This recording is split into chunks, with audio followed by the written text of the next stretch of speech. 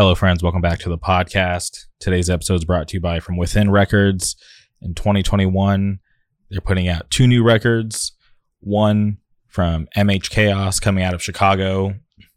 Super stoked to hear what they have cooking. Fan of Chicago hardcore. Love those guys. Also from the SWB, Scranton Wilkes-Barre, Warren putting out the Human Work LP, which I'm really looking forward to. I love everything that they've done so far, so I'm really stoked to hear new material from them. So please support From Within Records because they support us. And if you haven't yet, please go follow them on Twitter and Instagram. Head over to the Big Cartel, go pick up some stuff. Greatly appreciate it. On today's episode, we travel to South Philly. We tracked down Sean from Sunstroke.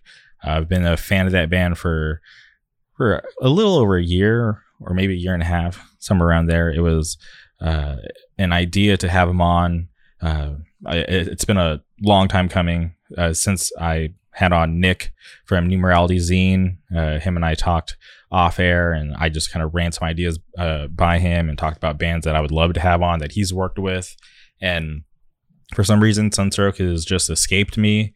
But it wasn't until recently that I was just like, man, I need to make this happen. So I reached out to Sean. He was super down to do it. And I was really stoked to finally have him on the podcast and just talk to him about the band and how everything came together. I'm a huge fan of that style. I mentioned on the episode that when I listen to them, I get serious suicide file vibes. And I love that band so much. So anything that has those like similarities just gets me stoked. If you haven't heard of Sunstroke, head over to Spotify, Bandcamp.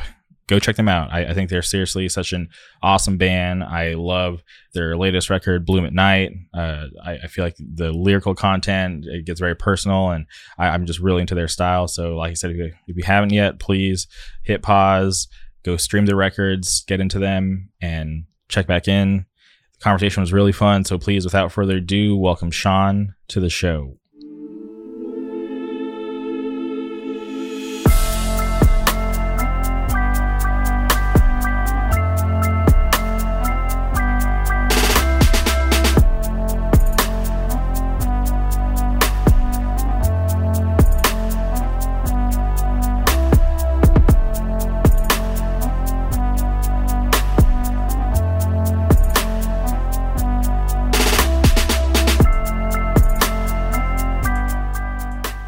All right, and we're live. Welcome to the podcast, Sean.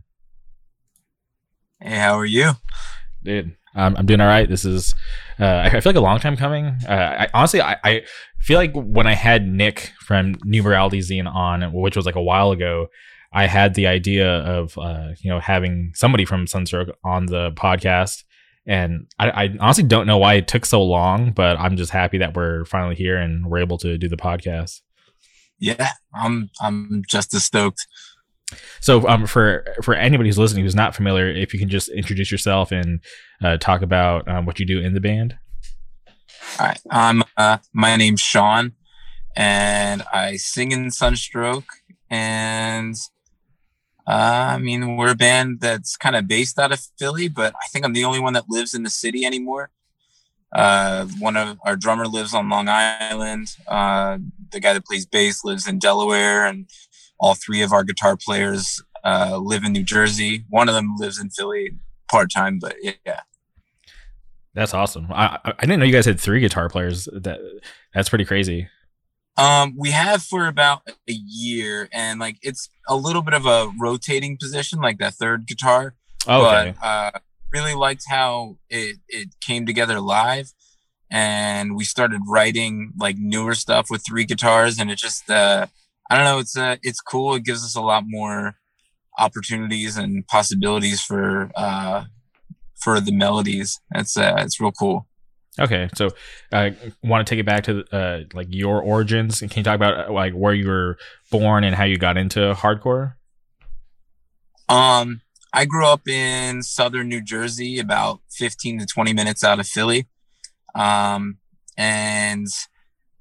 it's a weird one because like I got into hardcore and punk kind of through just I was really into hip hop when I was in like 6th or 7th grade.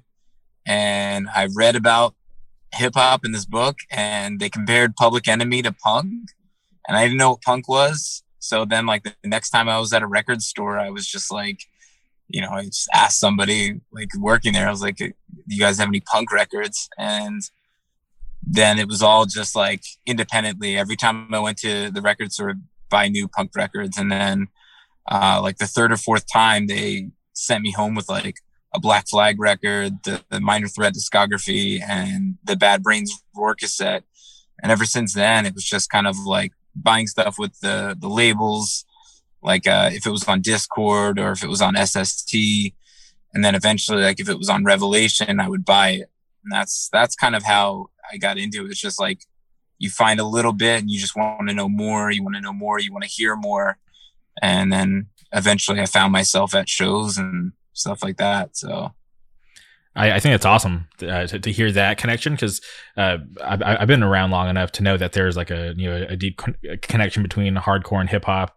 And sometimes I feel like that connection, sometimes I feel like it might be fading, but then talking to you today, I find out that's like what got you in, and I was like, okay, cool, like that connection's always going to be there. It's just like probably not talked about as much. But then I think about bands like, have you had a chance to check out that newer band Pillars of Ivory?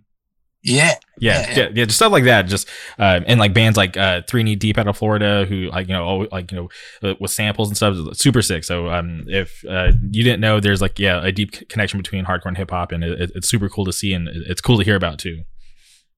Yeah, I agree. I think that in origins, both are like rooted in being urban music, and I think that has a lot to do with it.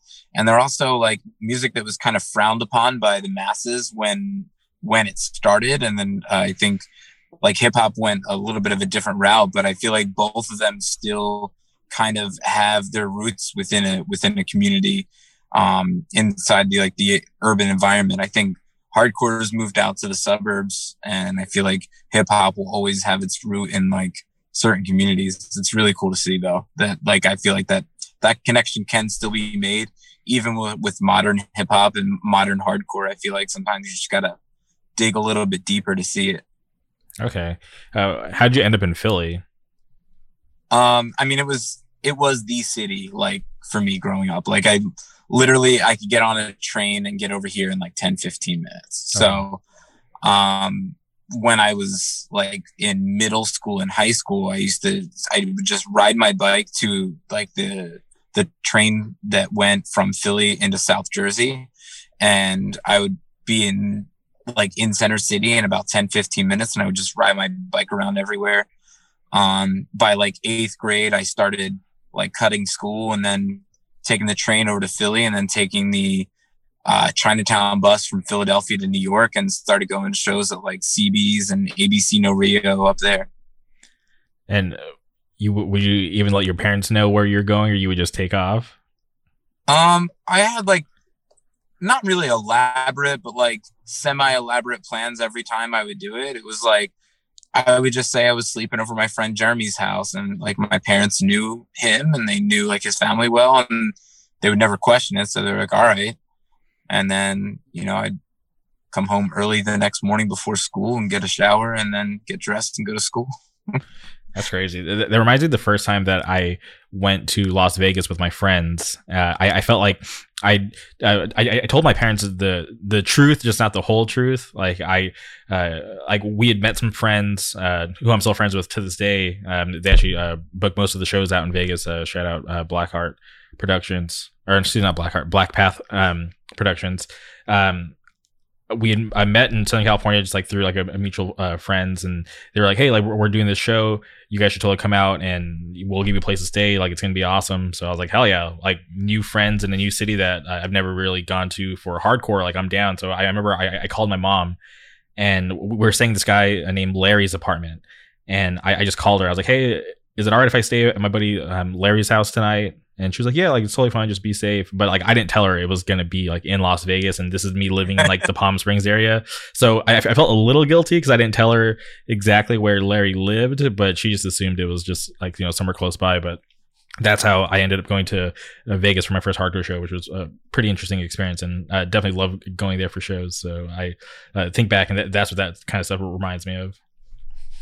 Yeah, I'm like, I still to this day, there's something kind of magical about traveling to a show. I mean, even like being in my 30s, like there's something really awesome about going like a couple of states over to go to a show. I feel like maybe because you don't have that comfort of like the typical environment that you're used to and the people that you're used to seeing, it kind of like it can have that same excitement level and the almost like that feeling of danger because I mean you don't know the nature of the people that are around you, so it just kind of it feels new again. I don't know, that to me, that's what's always like beautiful, and I think that's what's like beautiful being in a band, playing in a new spot. Like it's a whole new experience. Every scene has its similarities, but has its differences with who's there and everything else and whatever culture surrounds that area. No, I definitely feel that. I like most recently traveled to Tampa for FYA, and I'd never been there before for FYA. Like I was there a couple months prior for this band Point of Contact. They had their record release show, which I think today is the 1 year anniversary of that. So that was like, it was like an insane show, and it was pretty like interesting for me because I had always heard good things about Florida hardcore, and people talked about that I need to get down to an actual Florida hardcore show, like something outside of the fest, to see what it's really like. And just by circumstance, I was able to make it to the show, and it was like an interesting situation because it'd been like the first time in a long time me going somewhere brand new, going to a show for the first time in this area, and I knew like a handful of kids, like knew some of the people playing in the bands, but not like super well. Like, you know, we're friends on the internet, they've been on the podcast before, but you know, not super close. And then even like the guy that took me down, he's a buddy. But like it was my first time meeting him in person, so I was like, dude, this whole thing is like insane to think about, that I'm like, you know, here on the other side of the country going to a show. Like I took off from the vacation that I was actually on with like my friends to go with these other friends. It was just like a really interesting situation, but I was really glad that I did it because I was able to just kind of go and just like observe and like participate and just like, you know, be in this whole new environment that I'd never been in before. And it was like this just crazy feeling that like you don't get too often, because here you know, like I've gone to shows all across Southern California, and it's always fun, but it's just you don't really have that new feel anymore because this is just something that you do all the time, so it's normal to you. Yeah, and it's the same group everywhere you go, and I think that that's what's neat about like going into a new place. I think sometimes too you just want to be another face in the crowd and just observe too. Yeah, I love that.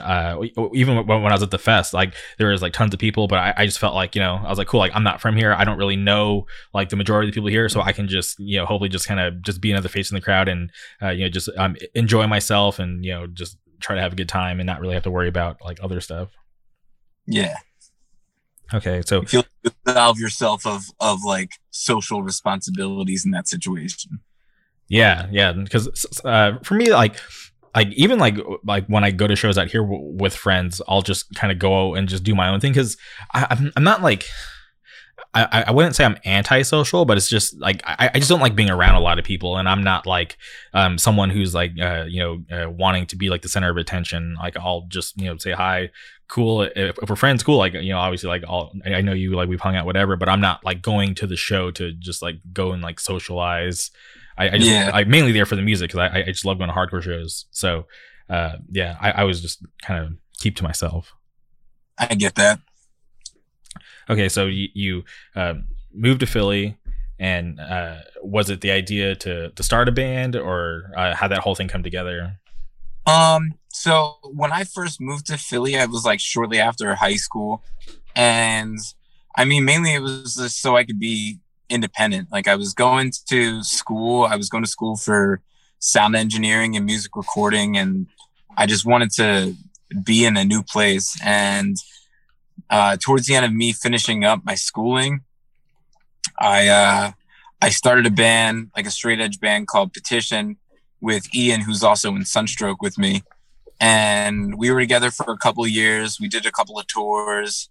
We released like an EP and we had recorded a couple songs that like we basically put out as a promo ourselves, like a DIY promo that we had on tour. But we were supposed to do a split and record an LP after that, and we broke up like right in the middle of everything. But yeah, it was fun. And then after that, I moved to New York for a couple of years, and I was up there, and I was trying to make recording as like a career happen.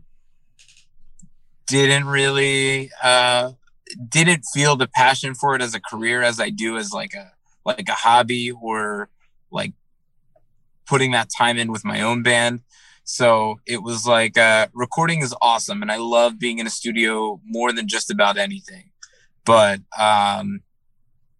it just wasn't going to be a career for me. So I wanted to learn a trade. So I moved back to Philly, and I became a barber in about 6 months after I came back to Philly. I learned really quickly and built up a clientele, and that's what I've been doing the last 8 years now. Okay. And do you still record bands on the side, or do you just not do that anymore? I haven't in a long time, and a lot of it is like my life's like a little bit busier, but I'll use the time in the studio when my band's there, like when Sunstroke's in a studio. There's nothing that like I enjoy more than kind of like finding a way to be a part of the recording process. But I also feel like I still have a ton to learn. So like when we recorded with Brian McTernan a couple of years ago to record Bloom at Night, it was such a great experience, because it was somebody who's put out a bunch of records that I love, not just the music, but like I love the sonics of a lot of what he's recorded, especially the stuff that he's done over like the last 15 to 20 years. All of that stuff, like it sounds really good. So finding out and watching him get like the drum sound that he gets, and like all of that stuff, I feel like I love being somebody who's observing, but also like putting in my 2 cents and be like, hey, what if we did this, or what if we did that? What mic do you want to use on this? And kind of like, trying to absorb as much of that as possible, because I still do have a deep interest in it, but trying to make sure that it's something that, that I keep my head into is more so what I try to do now.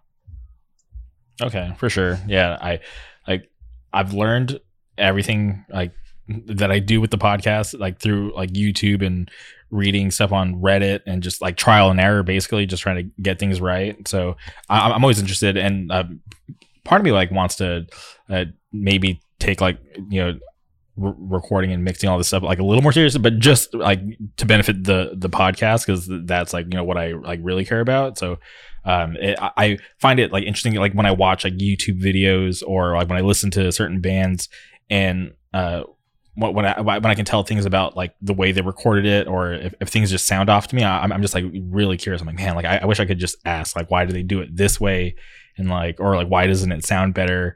Because there's like some like professional like YouTube videos that I watch, and I'm just like, dude, why is it the audio is so fucking noisy? And it's like it's like I know that with just a little bit of effort they could have made it like a lot better, but it's just like they just didn't. And I was like, this is so weird.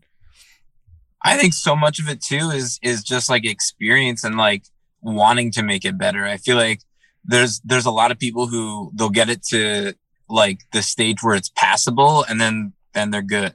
Like that's all that it matters, is that it's passable and that it's audible and people can hear it. But like if you kind of approach it more like a craft, then you're going to continue to build yourself every time. So yeah, it's sometimes I listen to bands and like they'll have like rough recordings, and I get it that it's like a certain style that they're going for.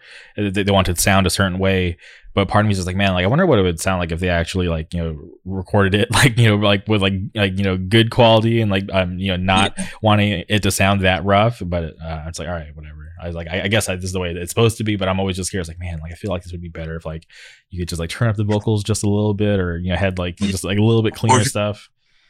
When you're like, man, I would love to hear what this band would sound like in a real studio. Like, yeah, or like, some, I feel that so often. Yeah, or sometimes like you'll hear a band on a record and they're like, all right, cool, like they sound okay, but then you hear them live and you're like, okay, this sounds way better live.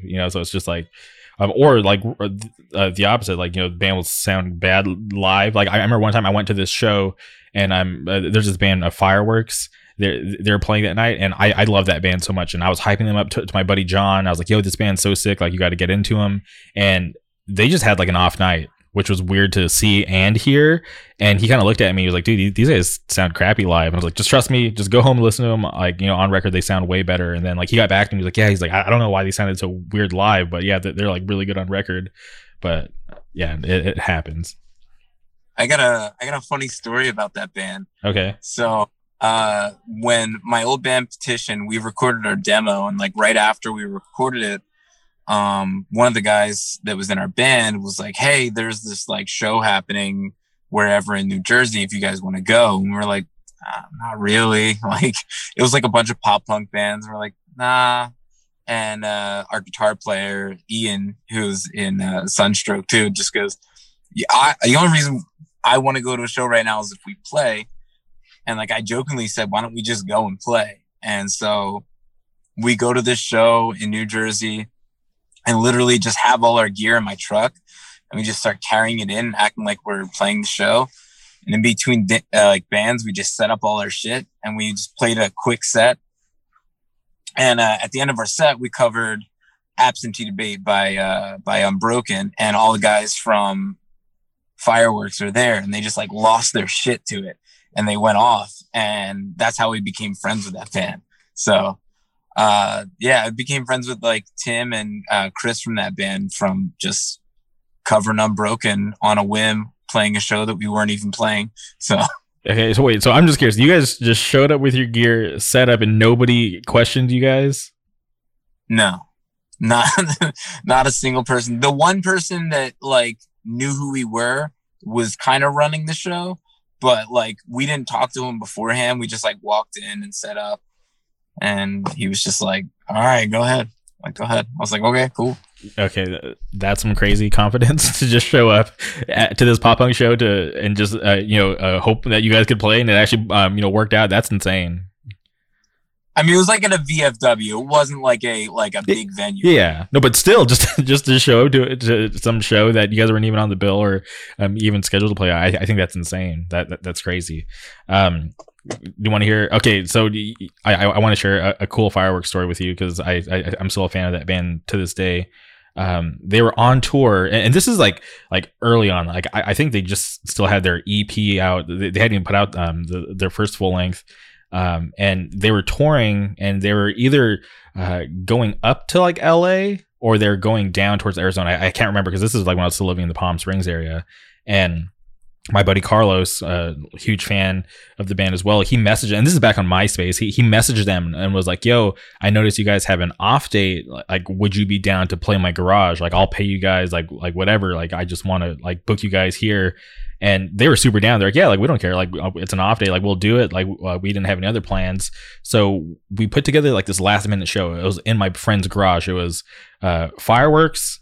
And it was supposed to be this other pop punk band from LA or Pomona or somewhere. They're called like Truth Is, and they dropped off like last second. And then it was my this band that I was in at the time was a hardcore band, and it was just us that played with Fireworks. Like my band played first, and it was just embarrassing because it was just all of our friends and everybody was just standing around, and we were playing in my friend's garage where we practiced. So I was like, this is fucking weird. Yeah. But then Fireworks played, and they were like the nicest guys ever. Like Fireworks played, and like everybody that was there like knew all the words. So just like being in a garage with like 30 kids that knew all the words to all the Fireworks songs at the time, and just like the energy was like insane.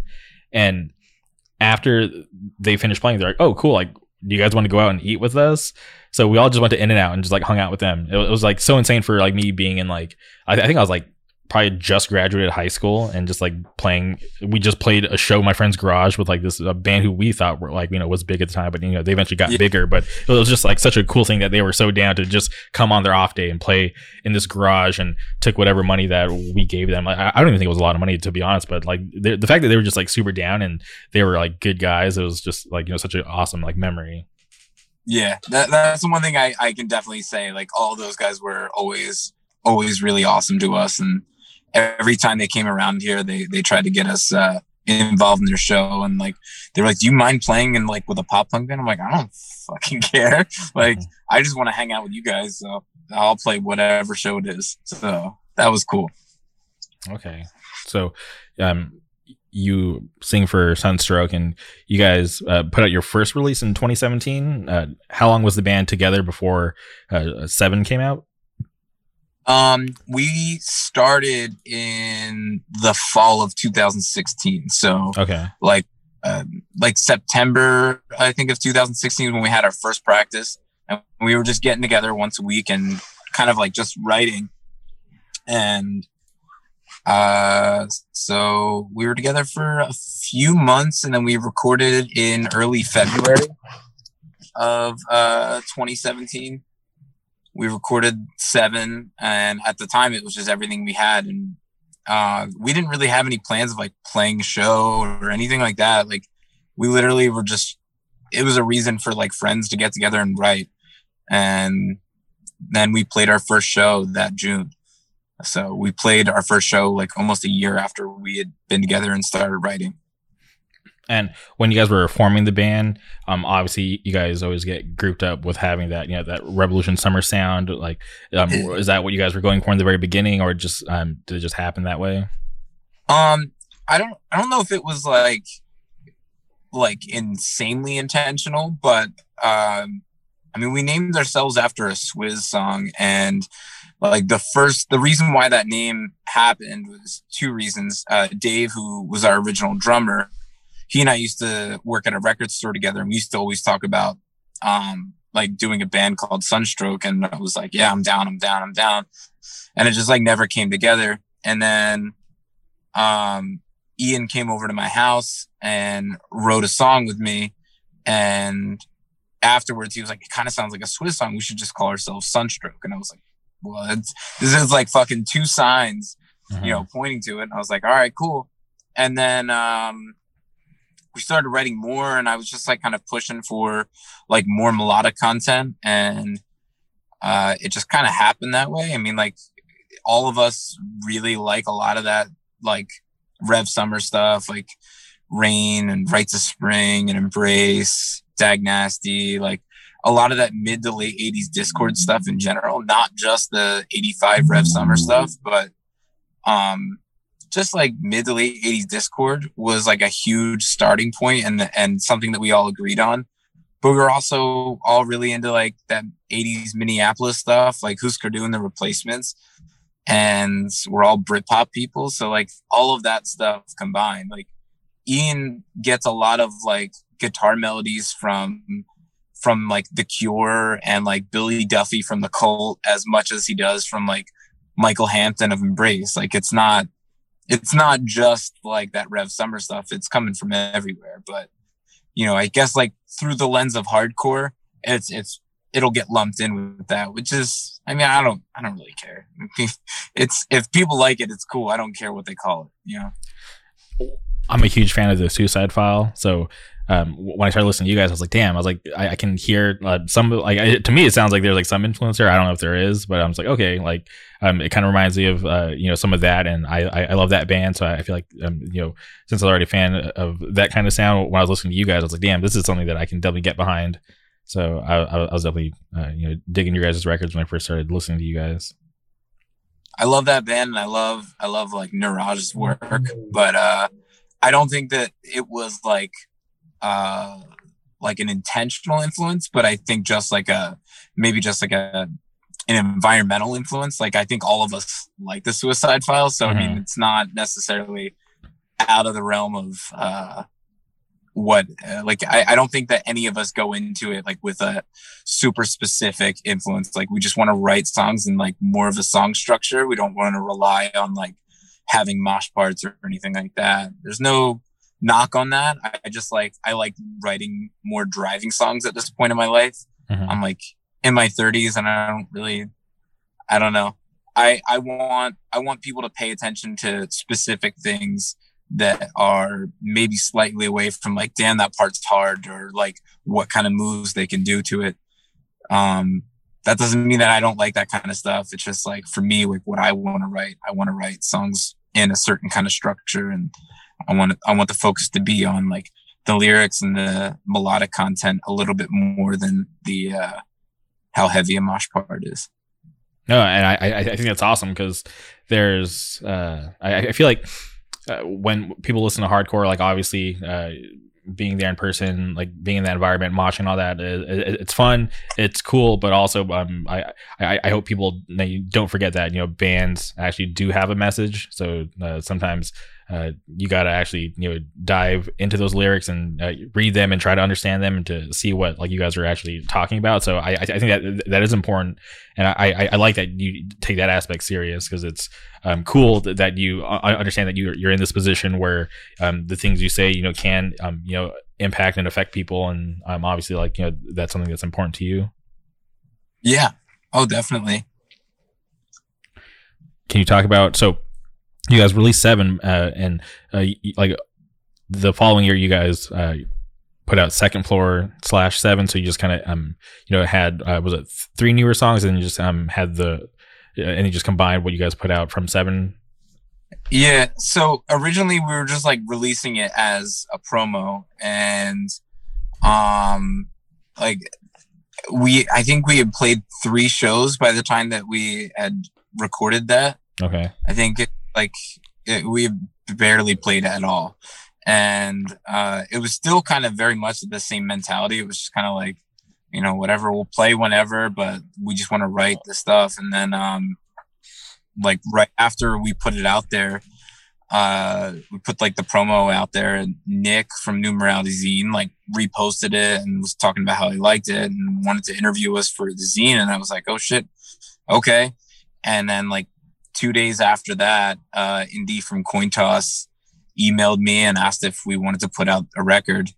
And then he talked with Nick, and then they kind of like joined together and asked me like what I wanted to do. And I was like, why don't we, like, I feel like nobody knows who we are. Why don't we just put it out all together? And so that's how it kind of like became an LP, but it's just 2 separate entities, which is why it's separated the way it is on the record.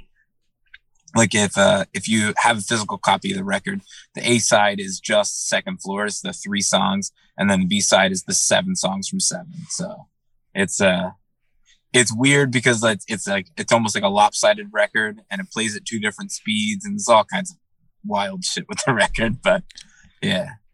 Okay. Yeah. I'm like a total noob when it comes to records.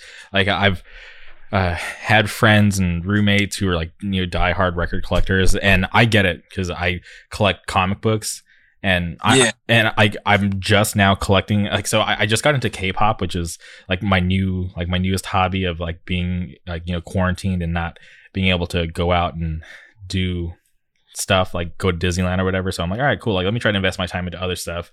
And I just started getting into K-pop, and then like they sell like their like albums, like they do CDs, like not vinyl. Yeah. Like some people, some bands, some artists will do vinyl, but it's not like a big thing in like that community. So they do like these crazy like packaging for all their CDs, like these like crazy booklets, and like I've spent like probably like way too much money during these past few months on all these like K-pop bands, like bands that I'm like super fans of, and like trying to like play catch up as well, like going to like the backlog and seeing what records I can actually track down, because like these are bands straight from Korea, not really a big presence here in the States, so I have to like go and find like the local K-pop store.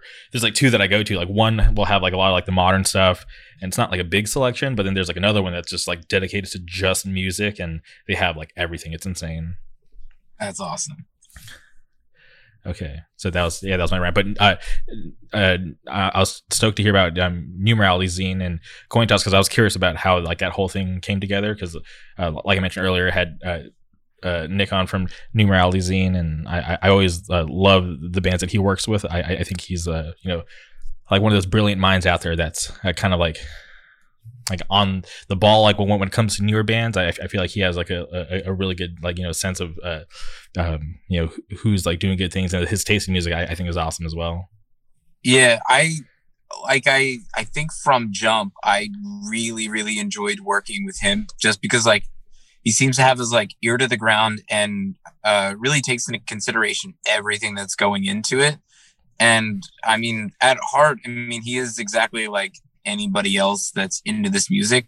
He's just putting out records, and he's only putting out records that he likes. And that's the thing that I think is like so cool about it, is like, it's never felt like business. It's always felt like, yo, what you're doing is really cool. What can I do to like be a part of it with you guys?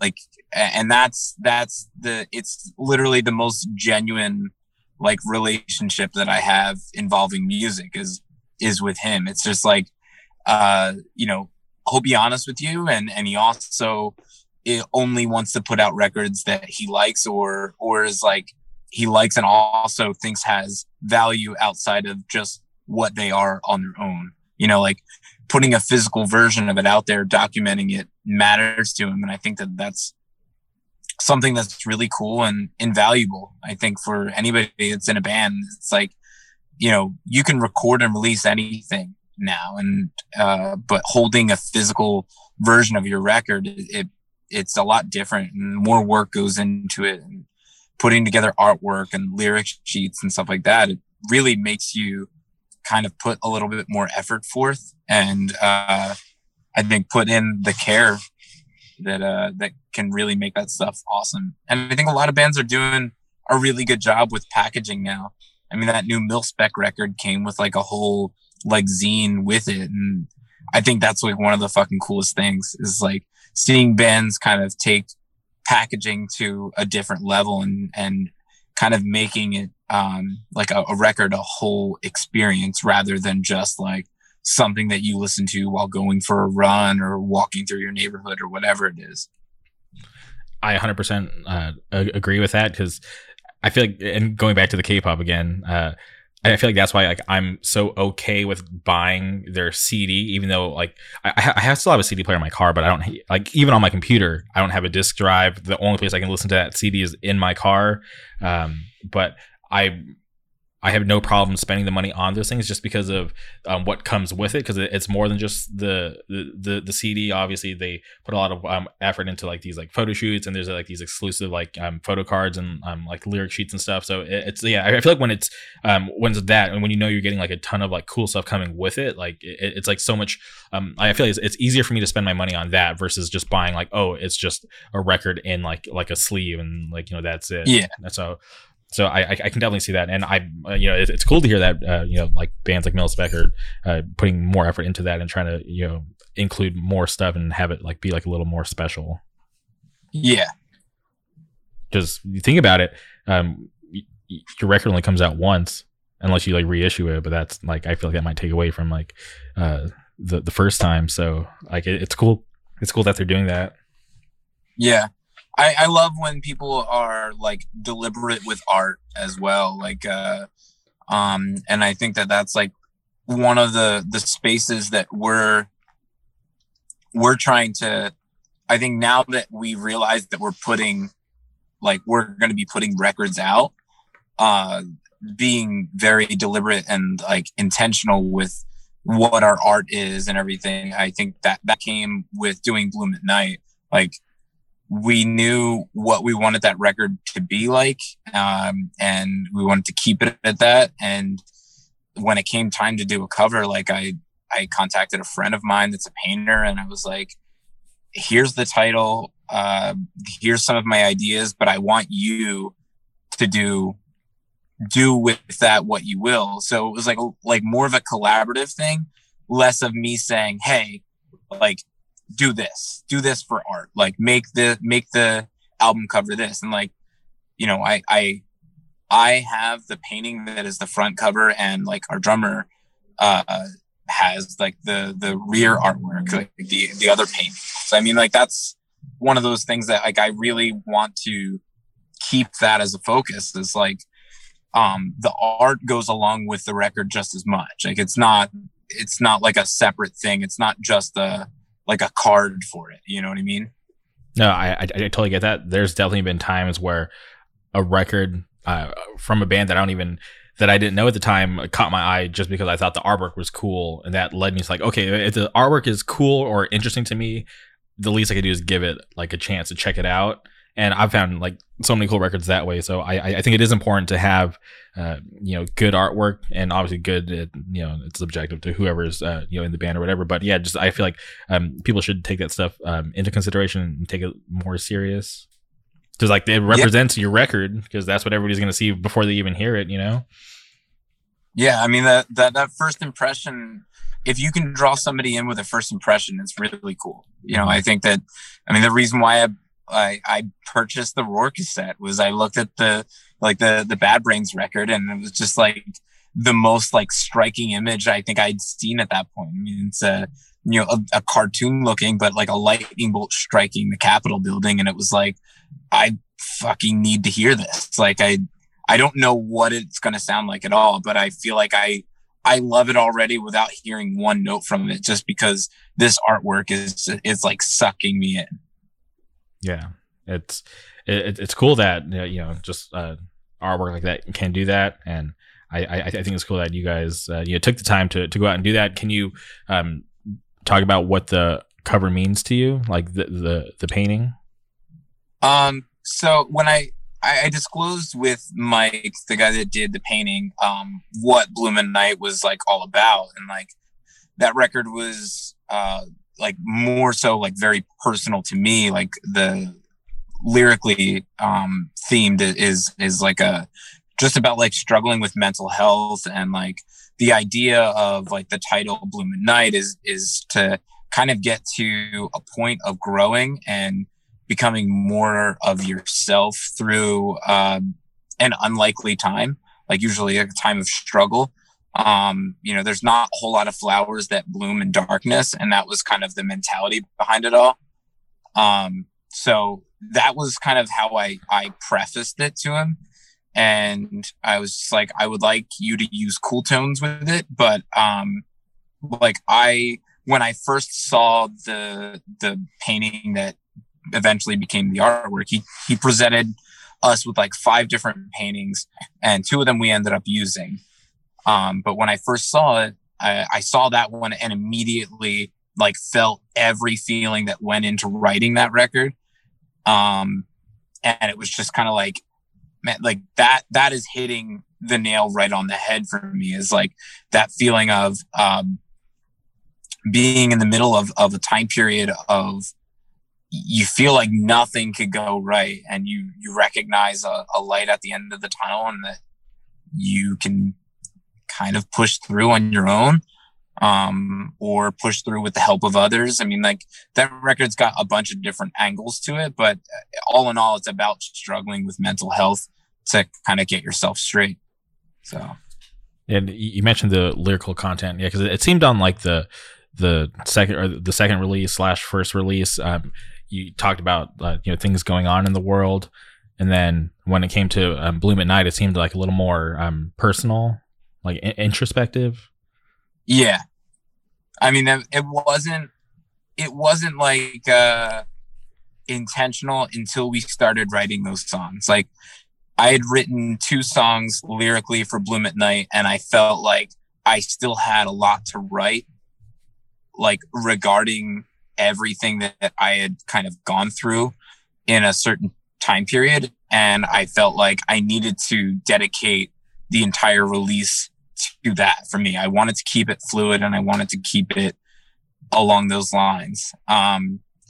And that honestly, that time period kind of started with the end of all the Second Floor stuff. Like Dominic and Second Floor are both very deep, like mental health songs. Richard Spencer was a song that I had written before we started writing the songs for Second Floor. Like we'd spent like 6 months not really doing a whole lot, but we had already written Richard Spencer. Like we played Richard Spencer at our first show. Mm-hmm. So it was already a song. So it just kind of got thrown in.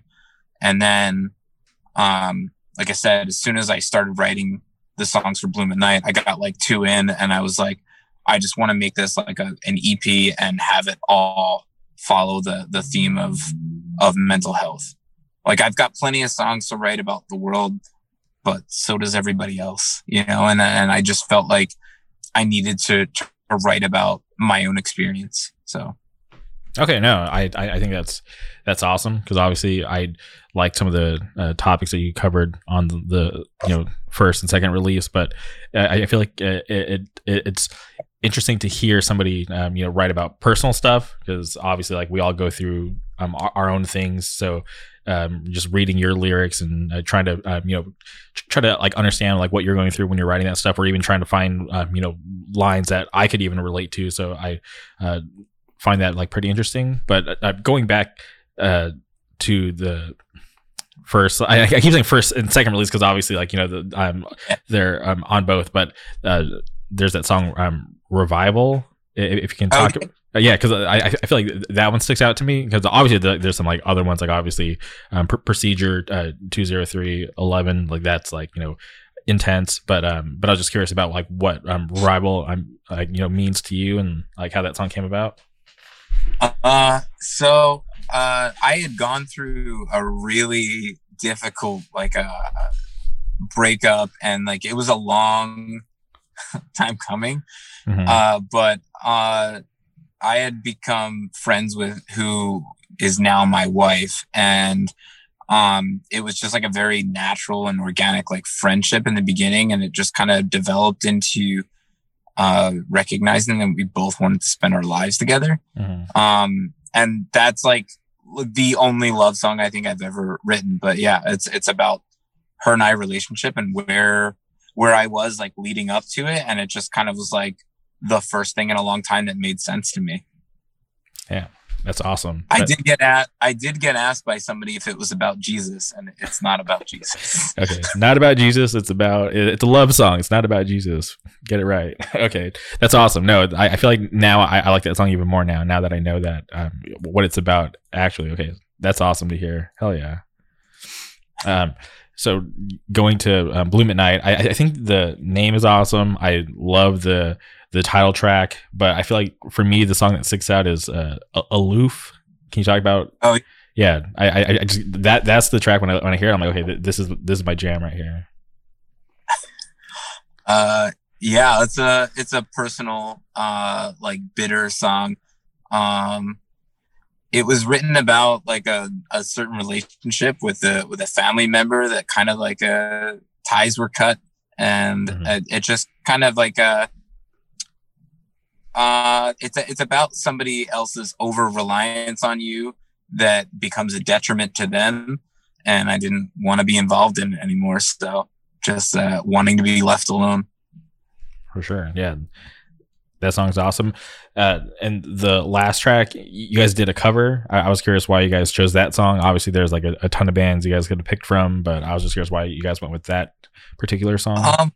We started covering that live like that winter, and like we really liked it, and we liked playing it, and we just really wanted to record it. So we recorded it, and we thought it sounded good, so we just went with it and kept it on the record.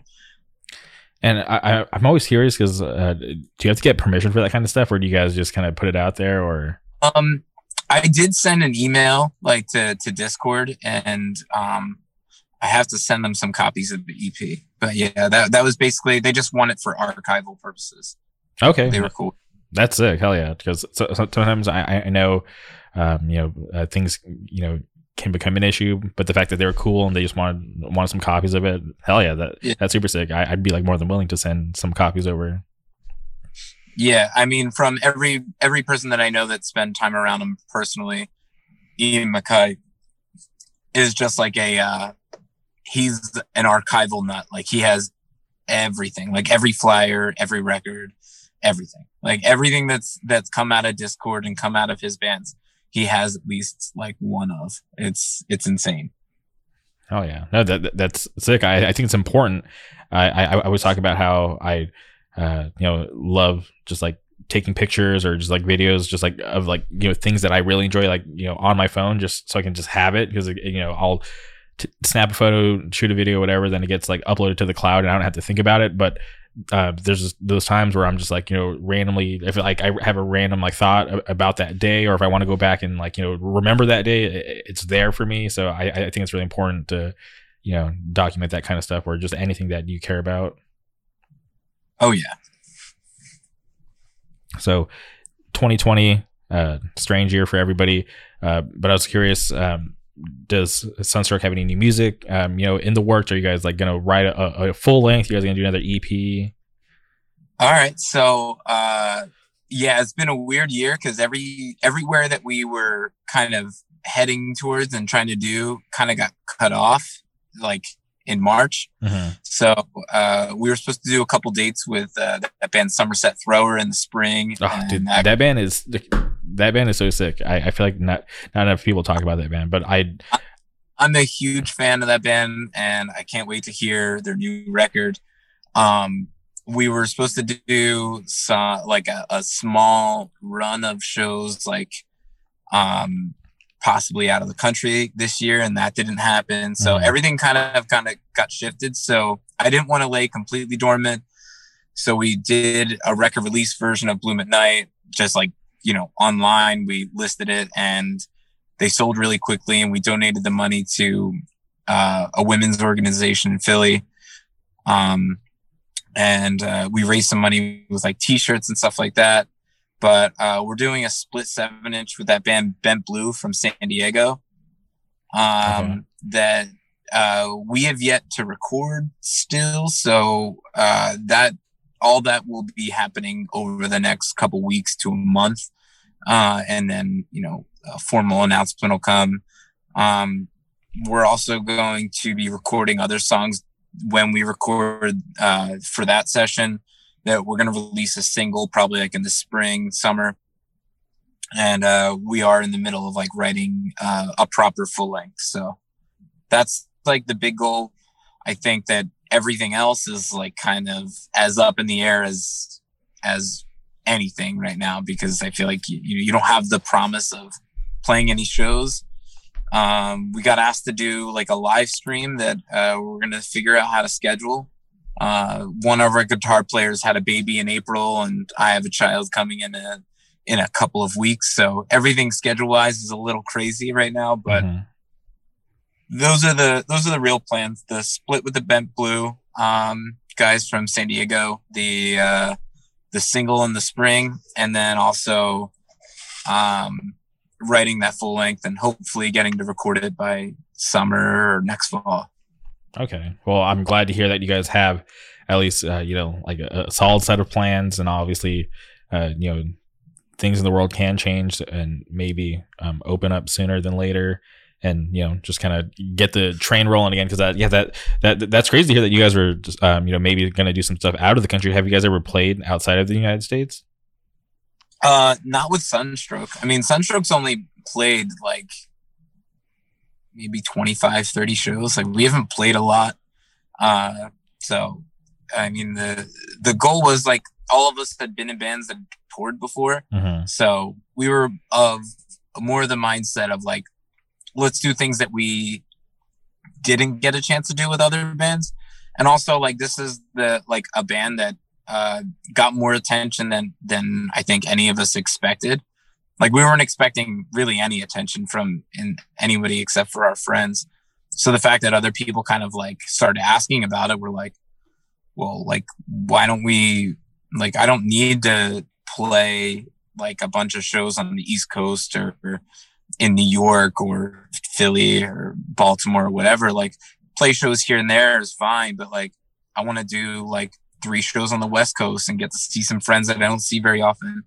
I want to play, a couple shows in Europe because, like we sell a lot of records in Europe, and also like it would be really cool because none of my other bands ever played Europe. So like, I mean, I played in like Canada, I played all over North America, but I never got a chance to, tour over in Europe. So I wouldn't mind doing like just like a week over there and play a handful of shows. No, I totally get that, because I feel like these days I want to just try to do things I've never done before or for the first time, because our life isn't guaranteed. So I just want to make the most of it. So I totally get, I'm surprised that I'm like, you mentioned like you guys probably played like around 25 shows. That doesn't sound like a lot for a band that's been, around since like 2017. It's 2020 now, so that is crazy to hear. So obviously that was that by design for you guys to not be super active Because where you're at in Philly and like, you know, all the other surrounding scenes, like, you know, Delaware, like not that far of a drive, and, you know, thriving scenes, like tons of cool bands to play with. So I'm just really curious, like, why you guys have played so little. I mean, like, we all have full-time jobs, Okay. which, you know, kind of makes it a little bit more difficult. My wife and I have a 7-year-old. You know, it's like we all have, like, I think a more regular life, but I don't want to play every weekend. Like, this isn't a band that like, our goal isn't to tour and to see how far we can take it like that way. Mm-hmm. We want to, like, write and put out the records that we want, and, like, we love playing live, but also recognize, like, our limitations with some stuff like that. So it's like, yeah, I'd be cool to do like a week over in Europe and then maybe not play, you know, maybe only play like 2 or 3 other shows that summer, and that's fine by me. But I would rather, you know, get a chance to cash in on some of the experiences that we can have.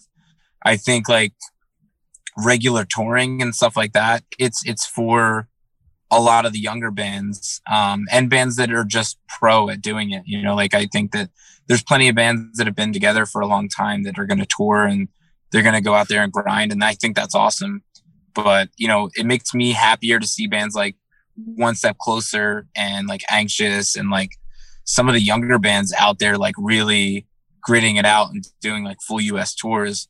I think that's more necessary. And they're speaking more to, like, directly to a younger generation than a band like us, which I think, like, I still think that we can have an impact and we still can have those kids pay attention to us. But I think it's more necessary for a band like that to be out there touring. I think, you know, we do a handful of shows every year and make those shows count. I feel like a band like that, like Anxious and One Step Closer, like, they're a band that's bringing out just like that whole experience. And I think that that's awesome. For sure. No, I can recognize, like, you guys being like a little more rare, but which is totally fine, because, like, you know, like you mentioned, you guys, like, you know, have jobs, you know, kids on the way, or have kids. So I totally understand, and it's cool that you understand, like, your position, and you kind of know what you want to do with the band. So I see no problem with it. So I feel like, knowing that, people gotta, I feel like, appreciate you guys while they can, or see you guys whenever they can, because, like, you know, that opportunity is not always going to be there. Yeah, no, I just, like, enjoy the fact that we get to play shows, and, like, I think we're a lot, like, choosier with stuff. Like, I want to play shows with my friends and bands that I like that's like the main goal for me. It's like, I'm not trying to get on, like, super big shows or, like, take every show that's offered to us. I just want to play a show that's going to be enjoyable for us to play. Like, and I feel like that we might have a place in playing it. I know that a lot of bands, like, especially when they first start, it's like, and I agree with it, it's like, man, take as many shows as you guys can, and whatever makes sense. But I think for us, it's kind of just like, we'll play shows that kind of fit the criteria that makes sense for us, which is, you know, it ends up happening maybe once a month. Yeah, no, it's cool. I'm you know, down for it, because I feel like, you know, every band does it different. There's not like a single roadmap that every band has to follow, because you know, things work out in different ways for you know, different bands. So there's nothing like guaranteed. So yeah, I think it's cool that you guys just, you know, just play what you want to play, and I totally respect that. I think if you look at, like, the activity of a band like a Mind Force, okay, I think that's like a similar kind of thing for us. Like, we want to release physical stuff. We want to kind of play when we can, but, like, the prospect of us going on long tours is not really, like, a thing. Like, yeah, no. To be fair, I feel like that is like less common these days, because you know, you mentioned One Step Closer, Anxious, those bands are awesome. They probably went on like the craziest full US tour like 2 years ago. Was it 2 years ago? Yeah, 2 years ago. They like started at like the Have Heart reunion, ended at like This Is Hardcore or something crazy like that, which is just wild to think about. But yeah, I feel like things or bands are like, it's more common to do regional stuff these days because it just makes more sense, because like, yeah, everybody is busy or nobody wants to be on the road for that long, because being on the road for month at a time, 2 months at a time, it's a long time to be away. So if you're able to just fly in to the East Coast, to the Midwest, to the West Coast, or do Europe, just get in, get out, I feel like that is probably makes more sense, and I totally get it. Yeah, it's like just to kind of like put like a little exclamation point on that, like both of those bands, like Anxious and One Step Closer, like they got a bunch of exposure out of some of those dates, but like they gritted it out and they booked that whole thing themselves. Like they got a lot of love afterwards, and they deserve every little bit of it. I mean, like those bands worked their asses off to get to where they're at. Like, so all respect in the world to both of those bands. 100%. I feel like because I've been around, I feel like I've been around forever. I've just started going to shows in like 2002, and when bands like those two bands pop up and kind of just breathe new life into like this like newer generation, I'm like, all right, cool. This is going to be hardcore is going to continue for a little while longer. I don't have to worry about it being in jeopardy. So yeah, no, love those bands and respect everything that they've done. But man, we're living in a crazy world. It's today is Monday, November 2nd. We're like everybody's hoping or I hope everybody's gone out and voted, hopefully by now, or there's still a little bit of time left. By the time this podcast comes out, voting it's probably going to be over. Yeah, because this is going to come out on Thursday, so I'm really curious like what things are going to be like. I see people getting nervous and like people boarding up like shops and preparing for who knows what's going to happen. Are you going to be okay? You're going to be safe? You got any big plans? Well, I'll be. I mean, Philly's been a little crazy over the last week, dude. That totally slipped my mind. I follow and I have a lot of friends out there, so I've seen all the crazy stuff that's been going on. Which, yeah, that's insane. That totally slipped my mind. I didn't even think about that. So, with that being said, a lot of places are already bordered up. I mean, there's already. I think that the tension here is probably more rooted in that than it is the election. Mm-hmm. But the election thing, I think, statewide is where a lot of the tension is, because Pennsylvania, there's like two very different places. I mean, it's a battleground state. Like here in Pittsburgh are very, very, traditionally blue, or whatever you want to call it. And then the middle of the state is very conservative. So it battles against each other a lot. But like within the city, I mean, I feel like there's just a little bit of racial tension right now. And, I'm hoping for answers and change. But I feel like that kind of stuff's a little bit of a slow boat. So I think the tension will it'll remain until some actual things change. But on the Philadelphia ballot, there was a lot of police reform that was on there. So I'm hoping that that's at least a start to some of it. I mean, I don't think that it's necessarily enough, but if it's a start, you can kind of continue to push and demand further change. So hopefully that's a theme that'll kind of continue and spread across to some other states as well. I'm just curious, do you remember where you were on the night of the last election? Yeah, actually, I was at a Philadelphia Flyers Detroit Red Wings game with my kid. Oh wow, okay. And, it was like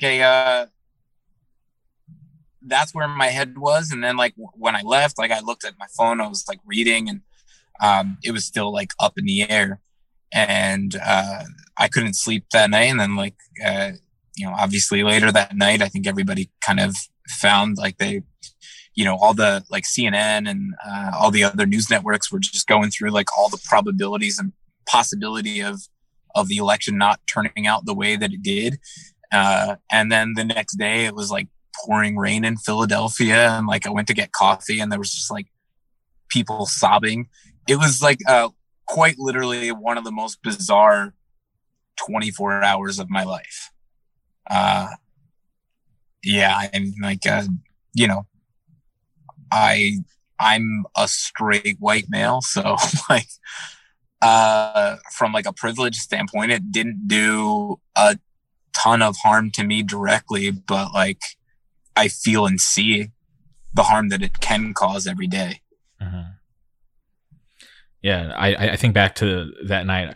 I was actually at work. I used to work at this comic shop. I actually still shop at the same comic shop. It's owned by one of my friends. So I remember we were just there. It was like a slow night, and he's like, it was his shop, so he was like doing some sort of like organizing or something. And he had these like couches, and I remember I was just like sitting on the couches, just like refreshing Twitter, just like trying to get like the latest news, because that's like where that's like my starting point for news is like I'm on Twitter. I'm like, okay, cool. Like I'll see stuff that will like pique my interest, and I'm like, okay, cool. Like I can't just take it for what it is. I have to go and like dig a little deeper to try to figure out what's actually going on, because Twitter is just a crazy place for everything, not just like news, but this is just a wild place. So that's just like my starting point, and I'll just kind of branch out from there. But I remember I was just there, and just it was definitely like a strange night. And it's crazy to think that it's been 4 years, and like here we are, and it's again like, yeah, I don't even know, man. I'm just like really curious to see how things are going to play out. Like obviously, I live here in Orange County, and Orange County is like a weird place, because like when I moved here, I never really thought about the politics, because I'm not super into politics. I feel like I'm still trying to learn the different aspects, 'cause I feel like I've like put my time into other things, and now I'm just like trying to play catch up, trying to like understand like all these things going on. And moving here, I just that wasn't even a thought. Like, okay, like what like political stance is like this area that I'm moving to, but then like moving here and seeing how whacked out and crazy some of the people are, and like realizing there's like a lot of people who support like the side that a lot of Trump supporters out here. Like he was here a couple weekends ago. There was like a fundraiser like down in Newport Beach for him, and it was like a big deal, Trump being in Orange County, and it just like blew my mind. I'm like, damn, I didn't realize that there was like this many like people down here, and you realize that I'm just like surrounded by a bunch of like racists and stuff, and I'm like, this is fucking weird. This blows my mind, because I moved here to be closer to my friends, to be closer to Disneyland. I didn't even think about like this like like important aspect of like our lives. So it's only a trip to me now that I'm like I'm obviously older, and now I'm having to like take these things into account. And and like this is like the first time that I actually like took voting serious, because before I just never really took it serious. But now it's just like, no, like we have to try to make some change, and this is like a really important step. So I hope everybody listening, by then it's gonna be too late, but I hope everybody listening did vote and try to make some sort of change, whichever side you're on, whatever. But that's why it's there for us to have a say. Yeah, it might be too late for the national election, but what it's not too late for is like things like direct action, and at least paying attention to your like smaller community, which I think is the more important piece of everything. It's like, I mean, you can live in a community that's doing a lot more progressive things in that time. Pay attention to your local, elections a little bit more, and pay attention to what's going on in your local community.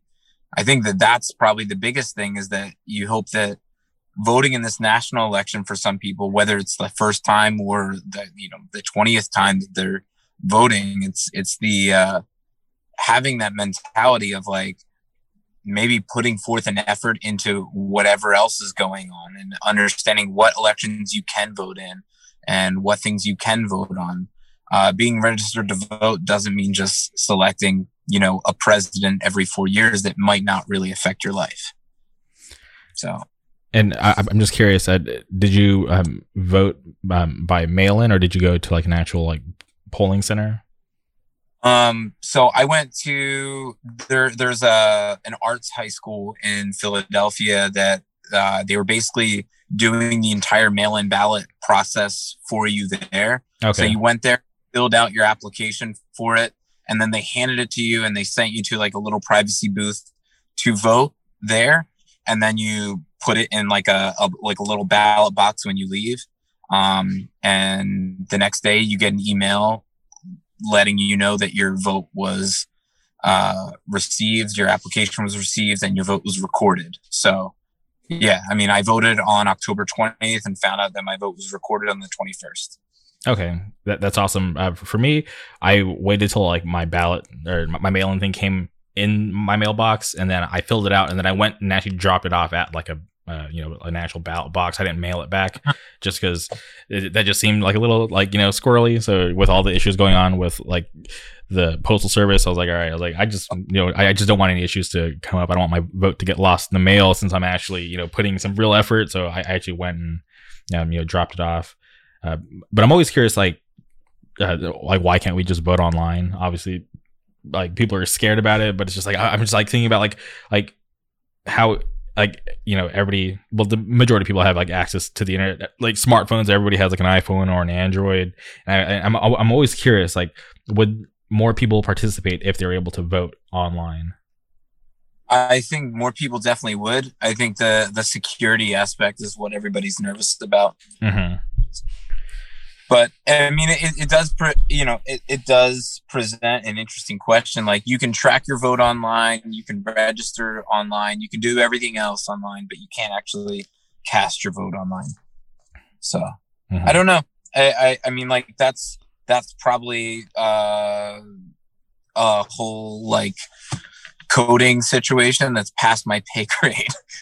Yeah, so I'm a huge fan of Joe Rogan, and his he always falls back on like, how are we able to bank online? That's like our source of income. Like that's where like our money is. Like how's it like how does everybody feel okay? And like we're able to do that, but we can't vote online. So I was just thinking about that. And I'm like, yeah, that's so true because to put so much trust into being able to access your money online, and obviously people have gotten hacked or whatever, but that happens. So I'm always curious if we will ever get to that point. Like will we be able to vote online at some point in the future? I think if you look into, I mean, I feel like the best way to answer this question, right, is to look into if you can get like a number of how many people's or what percentage of people's bank accounts get hacked or messed with every year, and take that percentage and apply it to like votes and be like, if there was that percentage of voter fraud, how would that look? And I feel like that I mean, that doesn't answer anything except for maybe the reason why it's not happening. I used to think that my bank account was invincible, and it was like a long time ago. I said my PIN number on an episode of the podcast because I didn't care. I was like, nobody's gonna actually hack my bank account. So I said just my PIN number. I didn't give out like my number, like my actual card number or the expiration date or anything else. I just gave out my PIN number, and then within a week, my bank account was hacked, and they took like $800 from it. And I was just like, oh wow. I was like, that actually happened. Like I feel like an idiot now. Like first of all, I didn't think anybody listening was actually like, all right, cool. Like let's try to actually hack this guy's bank account and take his money. But then seriously, like within a week, I got like this notification. This is when I used to bank with Bank of America, and they're like, yo, there was like a $800 like withdrawal from like Russia. And I'm not even kidding. It was from Russia. And I was like, oh, that's crazy. I've never been to Russia. And then I got into this big dispute with Bank of America because they tried to say that it wasn't fraud and that it was me. And I was just like, this is BS. I've never been to that part of the world. So like, it couldn't have been me. Like, we got to figure this out. And then I like had to wait like, I think like a month or two to get my money back. Yeah. Well, at least you got it back. Yeah. But you know that. But it was crazy. You know that there's people in the world that are listening to your podcast that so somebody's hack you. Yeah, so at that point I was like, all right, I'm gonna take it a little more serious, and I had to like I literally closed my bank account, and since then I've switched banks twice. not related because of no hacking, but just because I wanted to switch things up. But yeah, so I'm like 2 banks removed from Bank of America. So if the hackers are out there still listening, I hope you had your fun. It's not going to happen again. Yeah. But okay, I'm curious. What's your like day to day? Like, how are you staying busy during these current times? So I'm a barber, and I've been working 4 days a week, probably for the last month or so. Prior to that, I was working like here and there at a different shop, like 3 days a week. That I was at that place for 8 years, and other than that, I'm trying to help my kid with school online, which is I feel like it's harder on me than it is on him. He's doing really well. Mm-hmm. It's a little tougher for the parental side, and trying to be the best possible husband I can with a pregnant wife, So. No, dang. Yeah, it sounds like you got a lot going on. I'm curious, was your job affected due to like the lockdown? Because like I know out here in California, like barbershops, like my barber, he was not working for a long time because of everything going on. Yeah, I've got a friend that has a shop over in Long Beach, like out by you, and okay. He was like not working forever. I was out of work for 3.5 months. So damn, that's a long time, dude. I just got back from vacation from work. I was off for like 2 weeks, and I felt like I was just starting a new job. Like today was my first day back, and I was like, damn, this is fucking weird. So to be off of work for 3 months, I can't even imagine what that's like. Yeah, and I had to kind of like find ways to hustle and like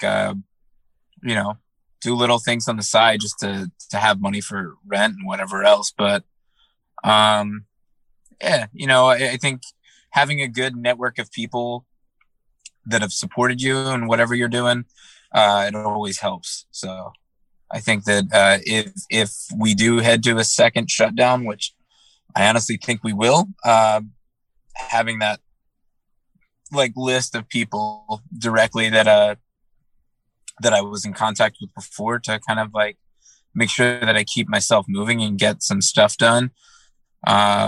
Yeah, I think it'll be all right. But yeah, I definitely think that in the States we're going to be heading into a second shutdown.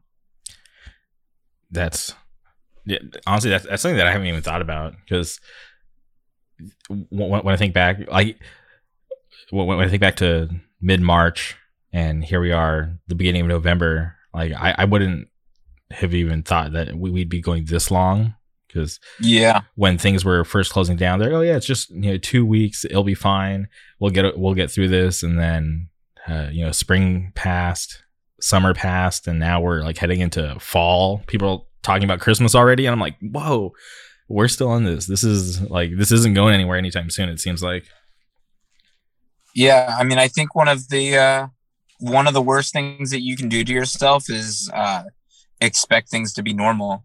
Like it's just like it's not realistic at all. I think when public transmission is at what it is, you can't think that like, oh well, I mean, soon it'll be normal, and it can't be normal without like physically shutting things down for an extended period of time and like actually doing that. Yeah, I feel like for us to do it properly, like we would need obviously the government to do like a better job at actually helping us like do that, because obviously a lot of people have been affected, a lot of people have lost jobs. So for us to go in like full shutdown, like we would definitely need some real support from the government, but I just don't see that happening. So it's just like going into like another lockdown just seems like really scary, because it's like, damn, like we're like barely getting through the first one, and it's been such a long period of time. So it's like, what is it going to be like during a second one? It's just wild to think about. And it makes me sad when I look at like other countries, like when I look at like South Korea, who it's like way better over there, And it's like, damn, like why couldn't we have done a better job like with these other countries? And it just blows my mind that it like became some like, you know, bipartisan like issue, like with like wearing a mask and all that. And it's like, no, it's like, dude, like we're all trying to live. Like this should be like team human shit. Like this isn't like a political thing. It's like we're either gonna die or we're gonna live. Like what do you want to do? Like let's figure it out. I think there's a lot of remnants of it being an election year that has just been like unfortunately utilized by a lot of people, that has made everything regarding this that much worse. Mm-hmm. I mean, I feel like that split has been there probably for all 4 years of this presidency. And I mean, I think it was there before as well. I just think that it maybe had like a slightly different tone to it. But yeah, I think that, you know, it happening when it didn't do the United States any favors. No, yeah, and it's just like, yeah, and things were like for me when it first hit, it was just so weird because like I live in Orange County, but like I work in LA County, so it's just like, you know, like the orders were like different. I had to like, you know, like when it first started, they're like, oh, like you need these papers to like, you know, show that you're going to work. And I was like, all right, like let me have these just in case I get pulled over while I'm going to work or driving home from work. And then like, you know, like LA had a curfew, but Orange County didn't. And like, no, like we weren't on the same page. So I was like, this is weird that like I'm seeing like two different sides of like this whole thing. And then like a few months in, like me and my friends were just like, we're like, fuck this, like let's go on a road trip. So we like went and drove through like Arizona, New Mexico to Texas, and then like we just saw how different things were in other states, and it was just so weird. Like, how are things just so different everywhere when like we're all dealing with the same issue and like we're all like wanting to move past it? And it was just like, it was just so mind blowing. And even more recently, like I was like on vacation, I went to Florida, I went to Disney World, and it was like night and day. Like people, like the residents or the tourists out there just didn't care. Like I remember we were shopping at this Target, and I was like walking down, I was looking for like I don't remember what I was looking for, maybe chips or something, but I was like walking down this aisle and this girl was like coming towards me, and I remember I looked at her and I was trying to analyze like, you know, what was wrong, because like she looked off, and then it clicked in my mind, I'm like, oh, she's not wearing a mask. I'm like, that's why she looks weird to me, because I can see her fucking face, I can see her nose, it's weird. And like I was like, okay, I was like, this is strange, because like obviously like the majority of people that I came in contact with like were wearing masks, but then I saw like a lot of people that like weren't wearing masks and just didn't care, and I was like, this is so strange to me that like it's just like, you know, just the blatant like ignorance, you know? Yeah, and I think that like it's weird, like because you keep kind of that mindset of like it's not normal to see people wearing masks. That was like the thing early on, and like now if you're out somewhere, it's like it almost sends you into like a panic when you see somebody not wearing a mask. And like that panic might be a little like a little bit of a jump to an unlikely conclusion, but it's still just kind of like, it's so out of the ordinary, and it feels like, man, why wouldn't you wear a mask out in public right now? And I was in Tennessee in June, and it was like everything there seemed like it was optional, and like we weren't even going into places or anything like that. Like we didn't go eat inside of anywhere. We didn't like walk into stores or anything, but like just like walking around in public and seeing people, everybody was like treating it there like it was just this, like a mask was optional, like taking certain precautions was just so optional there that it almost like it made you feel like you were experiencing two extremely different worlds. Yeah, and that's the kind of stuff when I see that out in public, when I see these people, and I'm just like, man, this is why we're never going to beat this. And it just makes me like just feel so sad, because it's just like, wow, I feel like you know, there's so many people who are like trying their best to follow the rules and, you know, do the right thing to try to help slow this whole thing down till we can figure out how to beat it. But then there's just the other people who are just don't care and are, you know, making those numbers like rise, and it's just like, damn, this sucks. And it just makes me like wish that like we could get to a point where things would get better and people could understand, because I feel like it's just so simple. Like you think about it, like Like, don't you want to like beat this so we can? So the things you're complaining about, we can get to those points where you don't have to complain anymore. All you have to do is just this one simple thing, you know? So it's just crazy to think about. So it's just like, yeah, like every time I see somebody, it's just like not wearing a mask, I just think they're gross, and I just feel like they're the reason why COVID's gonna hang around for longer than it probably should have, you know? Sean, did we lose you?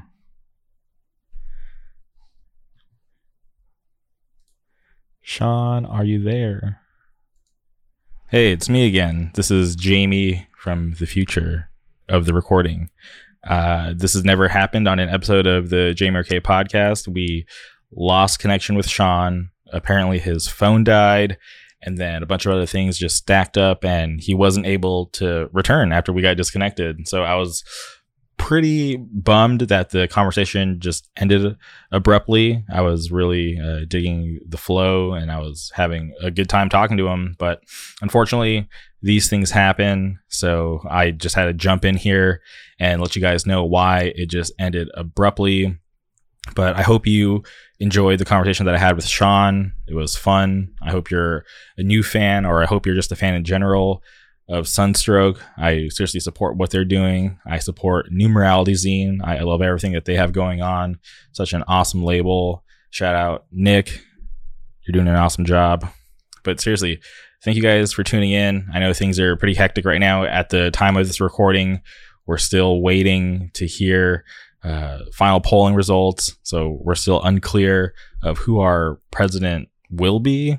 So all of you out there who are stressing out, who are freaking out, just hang tight. Hopefully things are trending in the right direction and we will have a new president, and maybe we can start to move this country back into the right direction, start doing some building towards positivity and just trying to grow from the current situation and current climate that we're in, because I just want to be able to live my life and not end up like The Simpsons in 2021. But seriously, thank you guys for listening. I seriously appreciate all of you who tune in every week and support the podcast. It means so much to me. So thank you, and we'll talk to you soon. Oh yeah, and this has been another episode of the Jamie RK podcast. Always on top.